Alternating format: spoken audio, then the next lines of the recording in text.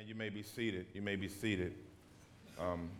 Today we start our new series. I think it's going to be 9 weeks, but we'll see what the Spirit does. 9 weeks talking about God being a story changer. It's no way in the world you're a believer in Jesus Christ if your story has not been changed. Today's message reminds me of my nerdiness as a Star Wars fan. The reason being is a lot of people don't know that the story that you know as Star Wars wasn't originally written that way. He actually gave people on his team, he wrote a story and then he wanted them to create different characters within the story. And actually Luke Skywalker was supposed to be a woman. And then it was supposed to be about her lone journey from light to darkness, from darkness to light sort of thing.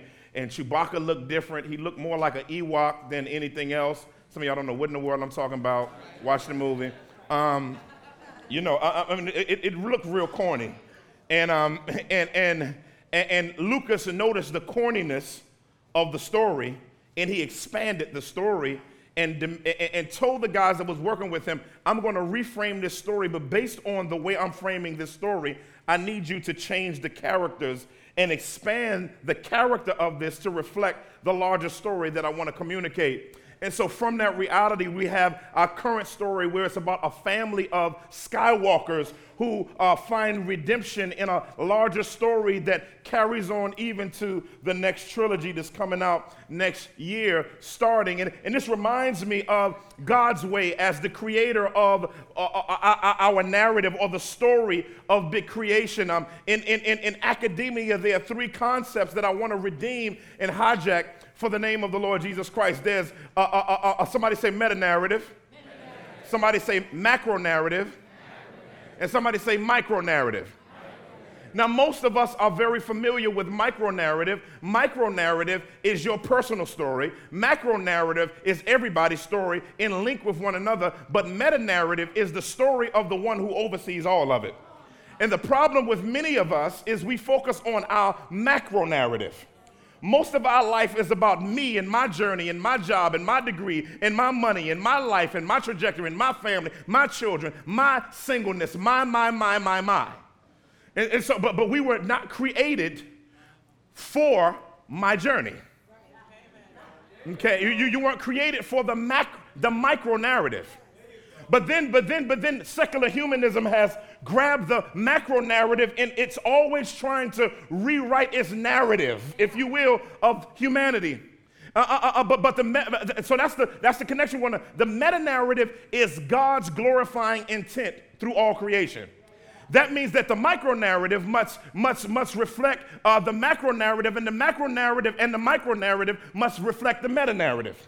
In other words, God's big picture for his glory in all things finds its application throughout every aspect of our lives. And I just came by to let you know that God came by here today to let you know that he's here to hijack your story. He wants to remind you that your story doesn't belong to him because he wants to take your story and make his story. Somebody gonna catch that on the way home. And in God doing that, he is going to, listen to me, he's going to interrupt your life. Yes. Let me see. I'm by myself. See, there are three ways that God interrupts your life: justification, sanctification, and glorification. Y'all looking at me funny. If God did not interrupt your life as a believer, you wouldn't know him. So first you have to be taken from spiritual darkness to spiritual life. In other words, like the L, you got to transfer. And Christ is the transfer to take you from the kingdom of darkness to the kingdom of his marvelous son. That's the initial change of you being connected to the meta narrative. The problem is you still got micro issues. So sanctification is God's process where he deals with the micro to connect it to the meta.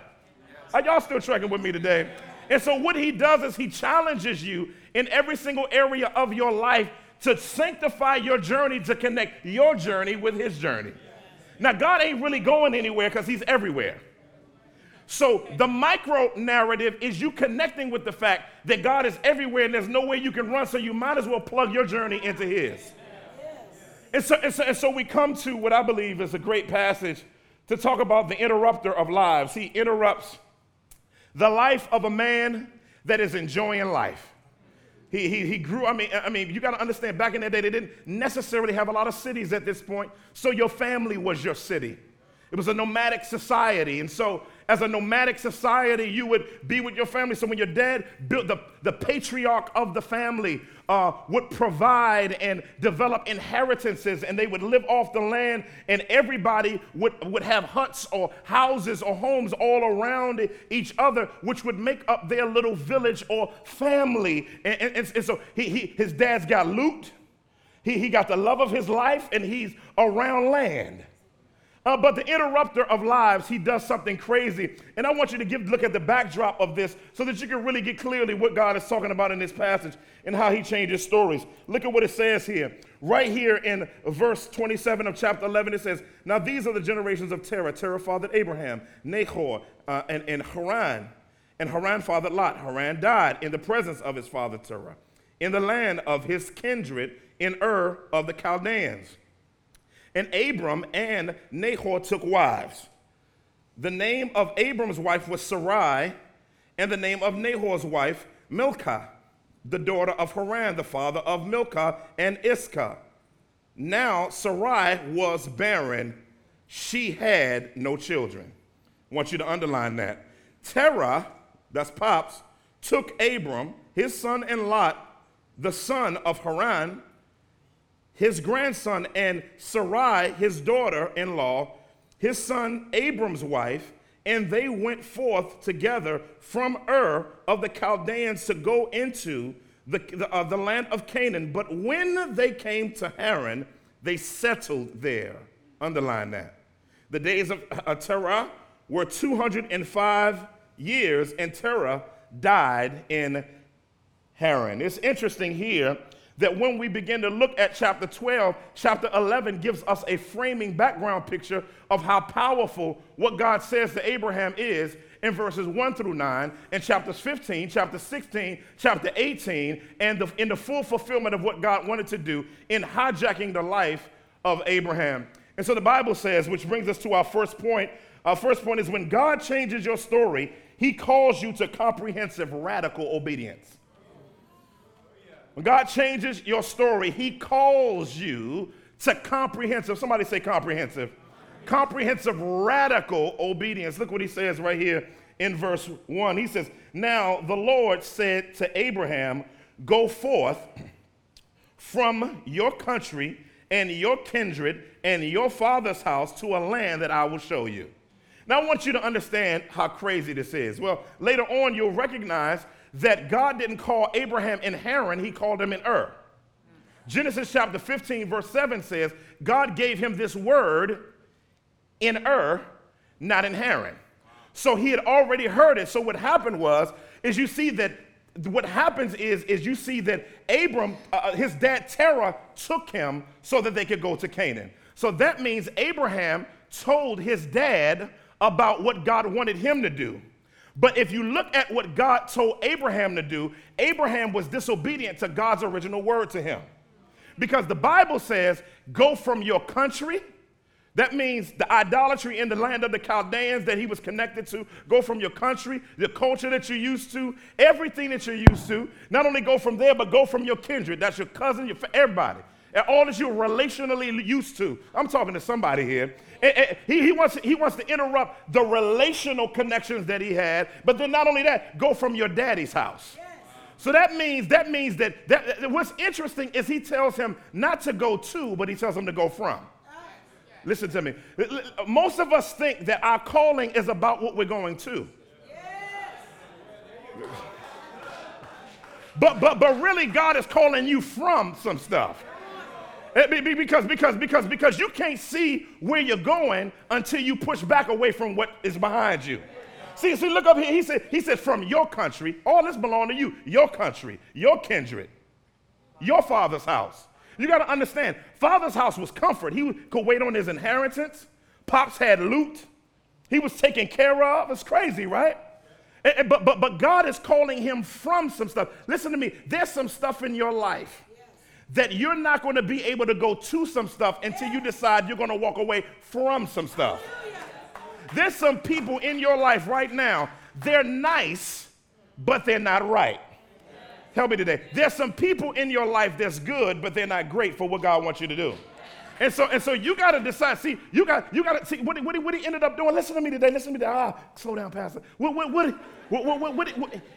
It said he took. Later on, it's going to say Abraham took. Terah took. Abraham took. In other words, he tried to include in his calling people who weren't called to go with him. In other words, you can't make people comfortable with what God called you to do. See, some of us are so insecure that we don't feel good about going until everybody agrees. And so what happened is the Bible said when Abraham's father led the journey of what God called Abraham to do, they stopped in Haran from Ur. He got the word in Ur, stopped in Haran, and the text says they settled there. If you take illegitimate relationships into a legitimate journey, you're always going to settle. Yes.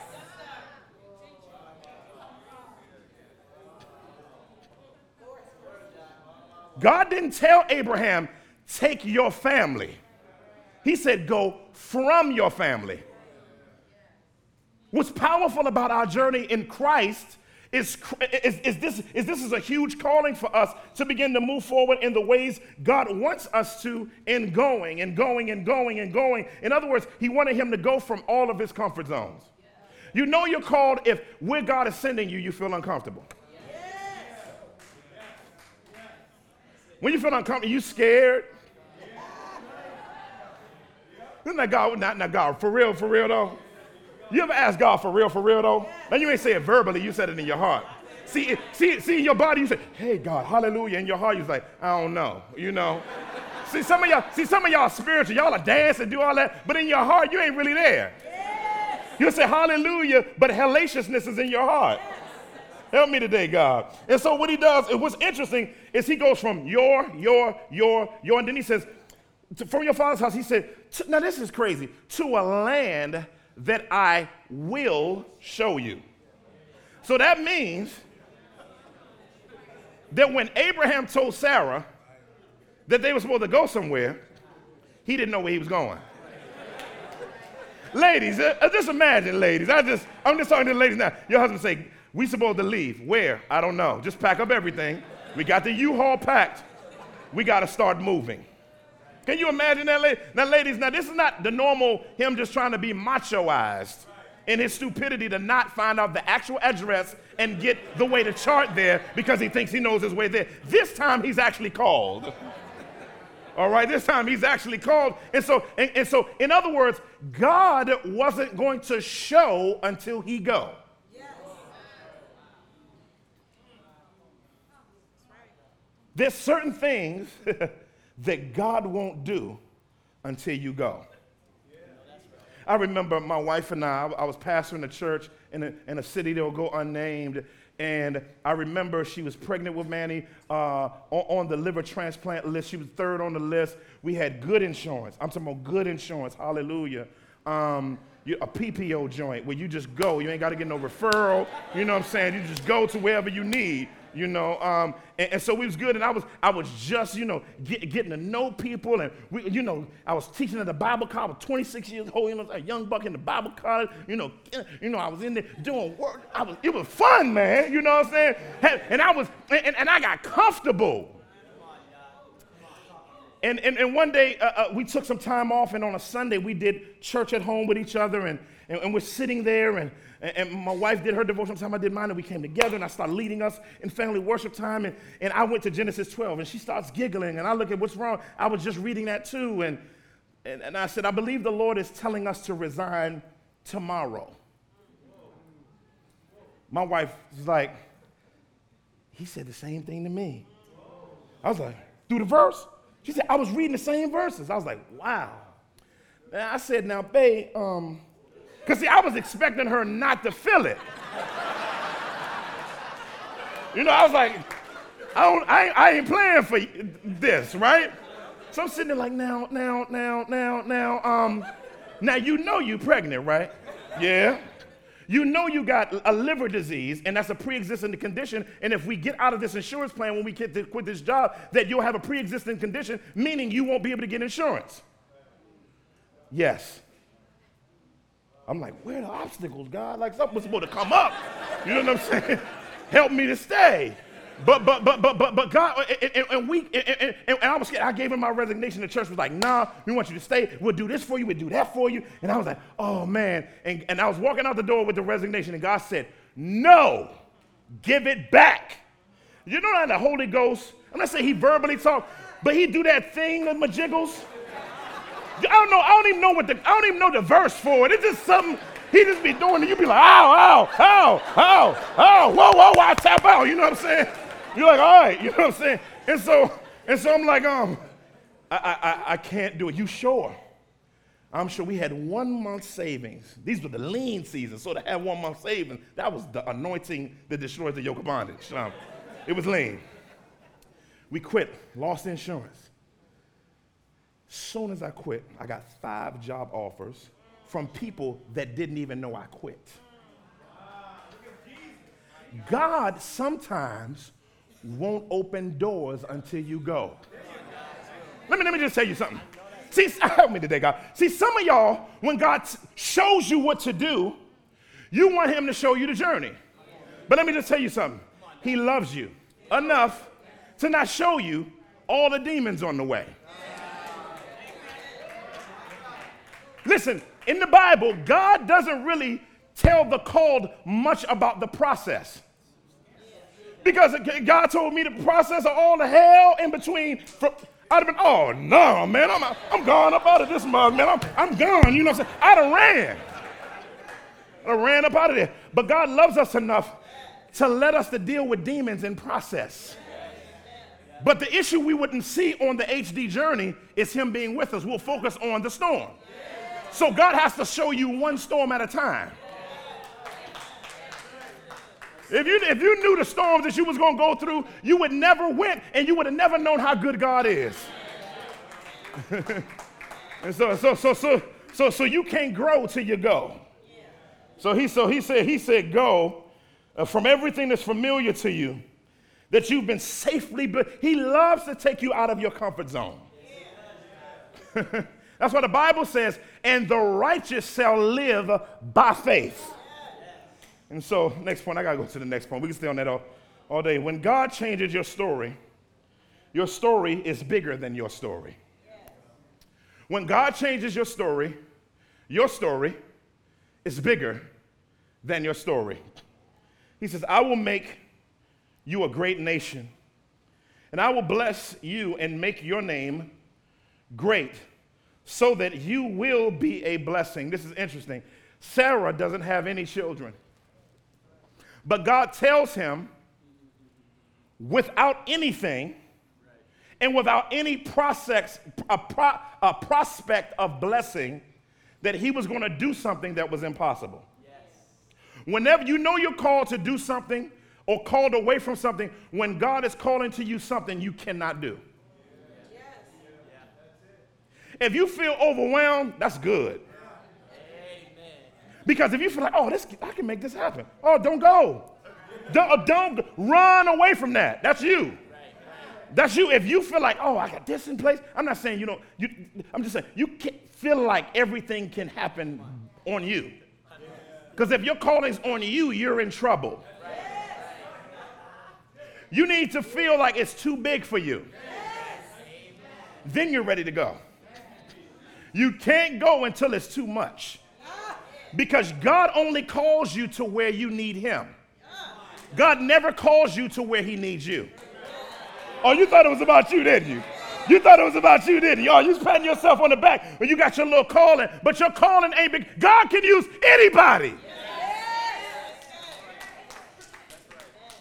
But calling is about you learning your necessity for him.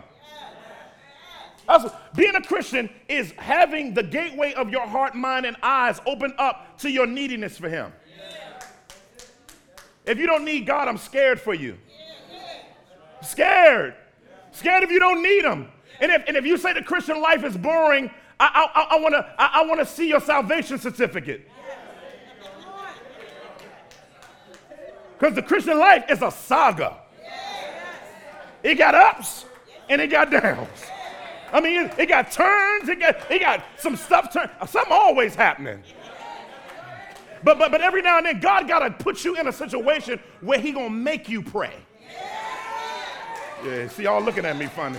See, some of y'all, everything going well. You skipping and getting your little coffee. Hi, how you doing? Hey, what's up? You doing your thing. You having a nice day. Hey, everything. I'm blessed and highly favored of the Lord. I'm the head and not the tail. Hallelujah, hallelujah. And it's all nice. Yes. And then, but what God wants to do is what happens in those seasons is your prayer life dwindles. Yes. That's the truth. Because we don't need them. So God has to send stuff that makes you sweat a little bit. When God calls you out of stagnance. Your life was never meant to be stable in the sense of self-support. Your life is supposed to be so Abraham is leaving everything that he's used to. And he's going and he's like, I don't know. And on the way, God tells him Canaan. On the way. And he like, Canaan, like, which way? I don't even know if he knew what Canaan was. We don't even know. But he found his way there. And he said, I will bless you. And he said, I'll make your name great. In other words, I'll give value to your name that it doesn't currently have.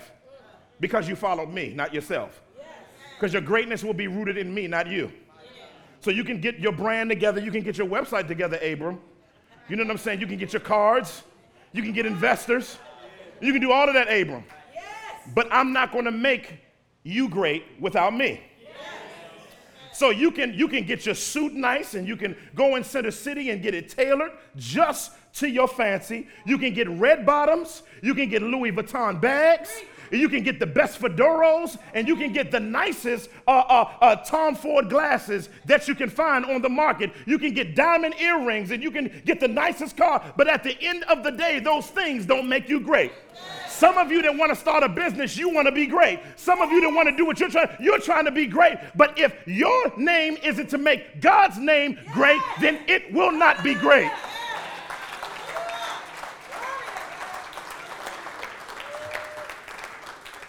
I'm getting my boss on. See, that's why he's not going to bless you. I'm a boss dude. I'm a boss chick. I'm like, be quiet and submit to the boss. Somewhat you a boss, man. I wish you would. I wish one of y'all would be on a reality TV show. Some of y'all know what I'm talking about, but anyway. We'll talk about that later. That's another sermon. Said, I'll make you great. And he said, I'll bless you. He says, so that you can be a blessing. Wow. So when God calls you to something great, you're a conduit for others. That's the meta-narrative. Your micro-narrative is a pipeline to the meta-narrative that hits the macro-narrative. Did you catch that? The connection of your story to his story blesses other stories. So Abraham's journey was to be an example, a Christological, typological example. We'll talk about it in a second, ultimately pointing to Christ so that many would be blessed by his obedience. In other words, your calling is about others being blessed by your obedience. That's why when people watch you make a hard decision, and they saw you make a hard decision, and they was like, I don't know, that person is dumb. Right? Like, oh, they're going to fall on their face. And then you go out and God meets you in it.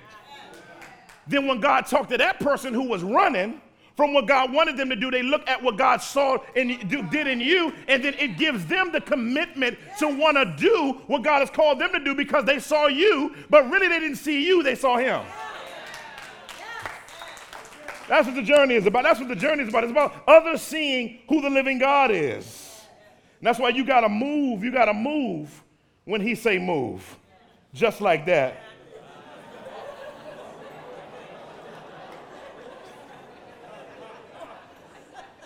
He says, He said, I will bless those who bless you. This is interesting. The word blessing here is interesting terminology about blessing because blessing means to endure with power for success. It doesn't mean that you won't be successful. It just means that you will have to endure some things for the success to be brought forth. That means that God is always going to have you in a place of discomfort as you're pushing towards him in obedience. So he said, I will bless those who bless you. In other words, others will benefit from you. I will bless those who bless you. As they bless you, he said, and him who dishonors you, I will curse. Now listen to this. The word, some translations translate this, whoever curses you, I will curse them. But these are two different words in Hebrew. The word, the first word, dishonors, if you will, it's an interesting word. It means to treat you lightly. Let me, I'm gonna use some terminology here. When you're on the come up, if you will, people ain't gonna take you seriously.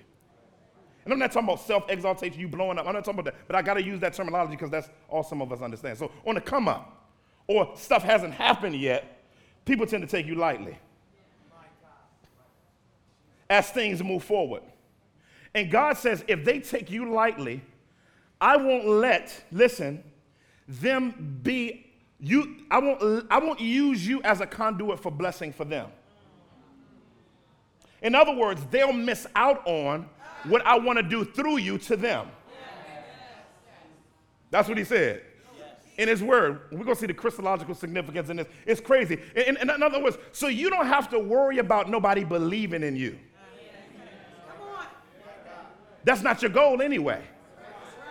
Oh, nobody don't believe in me. Nobody, that ain't what it's about. Get about your little pity party. Because your journey ain't about nobody believing in you. It's about you believing in him and pointing them to him, and then they believing in him because they saw him in you. So don't let discouraging acts of people impact your willingness to press forward. Because you will deal with discouragement. I'm a living witness. I'm a living witness of 23 years of salvation and 21 years of ministry that I've been talked about. Y'all got quiet. But I'm still going. Oh, don't look at me funny. I've had haterade. Help me today, God. I've had all of that. And by the grace of God, I am what I am. And I'm going to keep moving and I'm going to keep going just as long as he got me. And people won't stop talking. They won't stop running their mouth. And the more God pushes you forward, you keep going because it's about him, not them.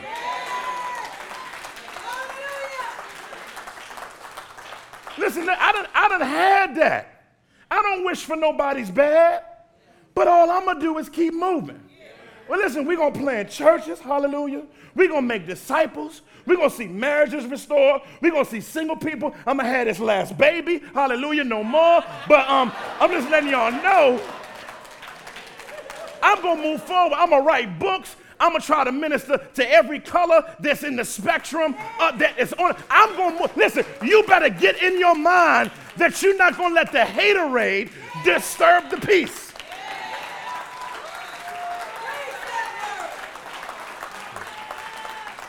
Because guess what? People are going to curse you. Yes. And don't be surprised when it's, see, David said, if it would have been my enemy, I could have took that. But it was my intimate friend that I had sweet communion and we sat downtown outside under the umbrella stroller, eating hamburgers and eating truffle fries and drinking fruit punch and Sprite and Shirley Temples chilling. We cried and prayed for each other. That's the one that'll betray you. But you can't let it discourage you. Y'all ain't gonna talk back to me today, but it's okay. I'll preach it just for me and my wife. That's for us, babe. And so he said, I like what he says. He says it powerfully. Family, he says, all the families of the earth will be blessed because of you. Now, who are the families of the earth? global families cross ethnically, not just Jews. The Jews saw themselves, like you look in John 8, they saw themselves as the children of Abraham. But Jesus said, I like the way John said it in John 3:9. He said, so y'all gonna say that y'all got Abraham as your father. He said, you brood vipers, who told you to go away from the wrath that is to come? He said, but bear fruit in keeping with repentance. Jesus says, Abraham longed to see my day. So in other words, the children of Abraham are not those who have the hue of Christ, but have the blood of Christ. I love the way it's said in Galatians chapter 3:29. He said, if you are Christ, then you are Abraham's offspring, heirs according to promise. Guess what? Now, how does this Abrahamic covenantal blessing connect and extend cross-ethnically globally? I love the way it says here, based on 2 Corinthians chapter 1, verse 20. It says, for all the promises of God find their yes in him. That is why it is through him that we utter amen to God for his glory. In other words, the promises that God gave in the Adamic covenant, the promises that God gave in the Noahic covenant, the promises that God gave in the Edenic covenant, the Palestinian covenant, the Abrahamic covenant, the Davidic covenant, and all them other covenants find their full fulfillment in the new covenant. Whether you believe in the covenant of law, the covenant of grace, whatever, all of them put together from Genesis to Malachi find their what? Root in Jesus. And therefore, you don't have to be ethnically Jew to be spiritually Jewish. And so now God unleashes through Christ. That's why he's called the key of David, because he unlocks everything. If you want God to, there's some stuff that God wanted to unlock. Now this one is good. See, y'all let the prosperity gospel have that stupidity. But then when you redeem it under Christ, there are things that God does that's good, that he provides for you, that's not based on you. So he does provide for people. We don't want to let them hijack the fact that God blesses people. But we also believe in suffering. So we don't like say if you're suffering, you're not in God's will.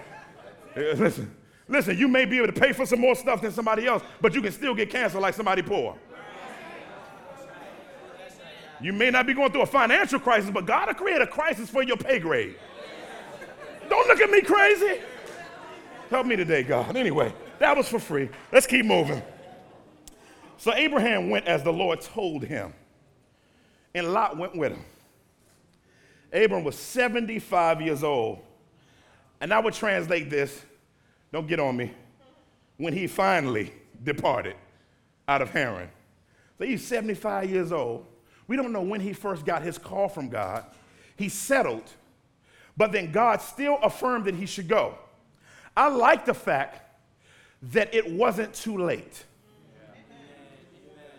I like the fact that God didn't put an expiration date on his obedience. Because if God would have put expiration dates on some of us in our obedience to him, we wouldn't have jack. But the good thing about God, he's a gracious God, that he'll continue to say, come on now. Didn't I tell you go? But you don't want to get to the point where God has to close stuff up for you to go. His dad died so he could go. He didn't leave until his daddy died. He wasn't waiting for his daddy to die. Don't be careful. Don't let God have to do something to somebody for you to go. And so Abraham was 75 years old when he went, and it said Abraham took Sarah, so he finally went. Last point, I think. No, this is not the last point. One more point. When God changes your story, obstacles don't matter. It didn't say obstacles aren't going to be there. Obstacles don't matter. Look at what he says. Abraham passed through the land, through the land to the place at Shechem, to the oak of Moreh, not Mamre, different one. At that time, the Canaanites were in the land. So you got to imagine. Abraham, I don't know if it's 2 o'clock in the morning, 4 o'clock in the morning, 6 a.m., 5 in the evening, noon. I don't know when he pulled in. But he pulled his U-Haul into Canaan. Pulled it in, and it's people everywhere. Now you got to understand the frustration that had to be on Abram, to find out the place that God was sending him was populated. Can you imagine that getting there like, there's jokers everywhere. God told me he's going to get it to me. So I know he's like, man, I'm lost. And when you go for God, there will be confusing things that happen on the journey. And you be like, now, God, I done left everything. You got people mad at me. And I done left Canaan. And God knows our fragility. Yes. Yeah, he does. He knows that when you go on a journey, you're going to need encouragement over and over and over again, because listen, you ever had a moment where you heard from God and you were excited, you was crying, and somebody rubbed you on the shoulder, you was happy, and you went, and then you was like, when you went, you felt the Spirit until you saw the obstacle. Then the Holy Ghost just went, you was like, looking around like, looking, right? So look what the text shows us. Says that it was filled with people, but what's crazy is that God allows, listen, even engineers obstacles to move you further forward. Now check out what happens. Next point, when God changes your story, you must chart key points of confirmation. Look at what he says. He said, the Lord appeared to Abraham. I like that. He knew Abraham was tripping. Why? He went in a land that he was supposed to give to him, but it was populated with people. So he was like, how in the world am I going to have some place that's populated? God loves to do crazy things in his eyes. But when we look at the obstacle that's going on, we tend to doubt our calling, and God is gracious enough to reaffirm our calling. So God, in the midst of that, appears to Abraham. Why does he appear to Abraham? Because he's going to need something. It's sometimes on my journey where I want to throw in the towel, and I have to tell God, I need something. I need a bird to fly, I need a bird with one wing to be flying. I need 3 dogs in fight formation. I'll be asking for some credit. God, I need the wind to blow, and I need the temperature to be 62 degrees for me to notice your will. And so what God does is he initiates. Abraham doesn't ask. God just initiates, and he speaks to him. And what I like about what he speaks to him is he gives him deeper understanding of the micro-narrative. Look what he does. He says, to your offspring, I'll give this land. Now, even though it's confusing, because there's people there, God speaks to him to give clarity about things. And what happens on your journey is many times on your journey, as God is calling you to his meta-narrative, what has to happen is you have to have key points of contact with God that help you to affirm. And when that happens, look what Abraham does. He says, so he built an altar to the Lord who appeared to him. I like that. So what he does is he journals. So that, because what's going to happen, the further you walk with God, God will say less to you subjectively. Because immaturity demands objectivity and subjectivity. But the more you grow and go, God does less subjectively and makes you depend on the objective. And so what you have to do is you have to write down those subjective experiences to reaffirm the objective. Y'all not going to talk back to me. So what he does is this altar, it's because he's going to be around there one day. He's going to be like, I don't know why I'm here. And then he's going to see the altar. Oh, yeah, that's right. See, some of you got to write stuff down. When God does something significant, you got to write it down so that when you start doubting, you can go back to page 13 in 2010 and look at the date and see the tear and coffee stains that you had when God spoke to you in that particular way to affirm the objectivity of a biblical calling that you had subjective circumstance pull in so that you can have an objective contact with the living God by reminding yourself that God did send you. I'm telling you, because when hell breaks loose, you're going to need a word. And it's going to. I'm closing. I'm landing. He says, he built an altar there and says, from there he moved to the hill country. He moved to the hills. Sort of the suburban part of Canaan. He didn't like the hood too much. He said, people too close together around here, these row houses. He said, I'm moving to Chestnut Hill or the Northeast Extension or Overbrook Farms. I'm moving there. He said, on the east of Bethel, that's called House of God. He said, this is much better. Pitched his tent there, and Bethel on the west, and Ai on the east. There he built an altar to the Lord and called on the name of the Lord. What I like about this is the first altar was for him. The second altar was for everybody else. How do I know? In the second altar, he yells God's name. He says, Yahweh loud, called upon the name of the Lord to let people know I'm here for a different purpose than you. So my purpose here is not because this is a booming metropolis and because God's hand is on this place and because people are moving from the suburbs into the city and then building coffee shops and restaurants and microbreweries everywhere. The reason why I'm coming here is because God called me here. So boom, he calls upon the name of the Lord to let people know that I'm not here for a faddish reason. When you're called, you don't follow fads. You follow God. You can go to the most beautiful, populated, cool place. You can go to Atlanta. You can go to the Hollywood Hills. You can go to Miami. You can go to Brooklyn. You can go to Queens. You can go wherever you want to go. You go to Center City. But if he hadn't called you there, you better not run after the beauty of it. Because man can redevelop, God can speak into existence.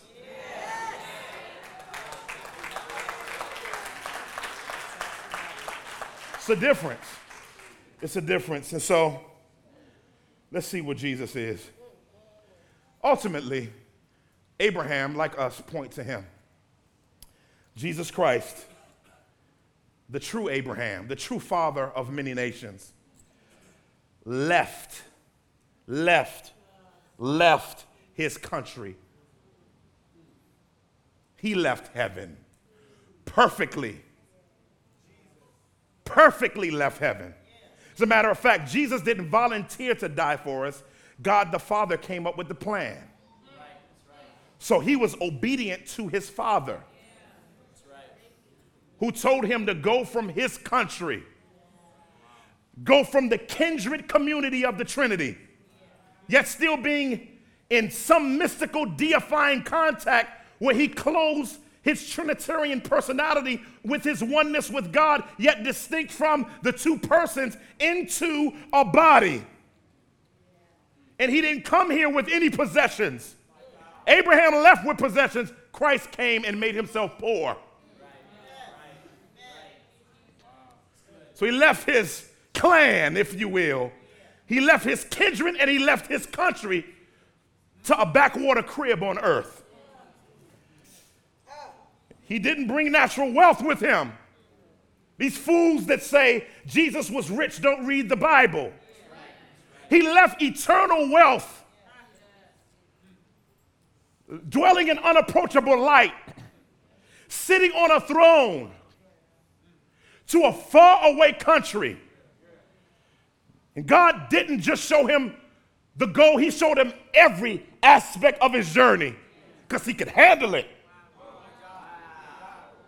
He knew he would be betrayed. He knew who would betray him. He knew how they were going to, he knew that they would take what he created and nail him to it. He spoke that wood into existence. And that very piece of wood that he spoke into existence, he got nailed to it. The stones that locked him away, he had to get pulled away. He could have just knocked them out the way with a word, but he allowed an angel to open it up for him. Mighty Christ, the mighty Father of many, mighty in wealth, mighty in strength, mighty in power, mighty in magnification, mighty in kingdom essence, mighty in grace, mighty in glory, mighty in mercy, mighty God.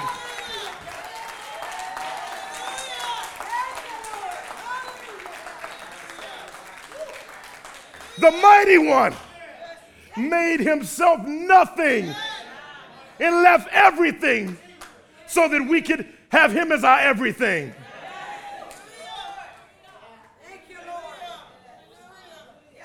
He's the true covenant father. He gave himself as a ransom for those who would curse him. He blessed them. He blessed those who cursed him, and every one of us cursed him on the cross. That's why he died on it. He became a curse so that we wouldn't be cursed.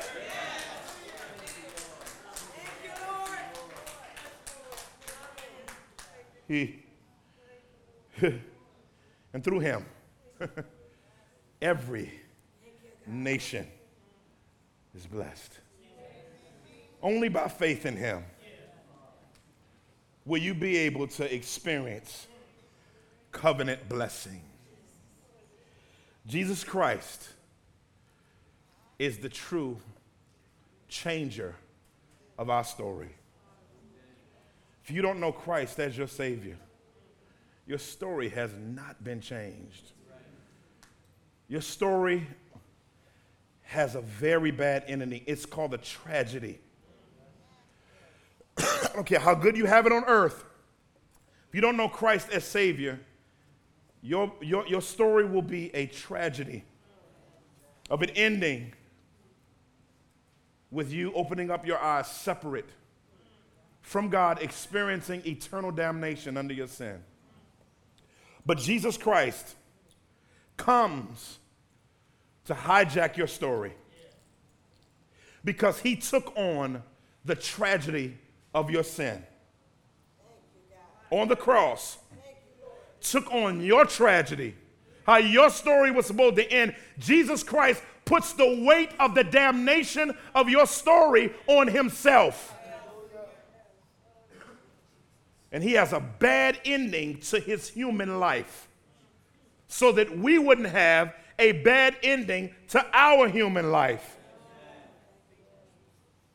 And on the third day, he gets up telling the new story that whoever puts their faith in the fact that God's wrath was poured out on him, they go from spiritual death to spiritual life.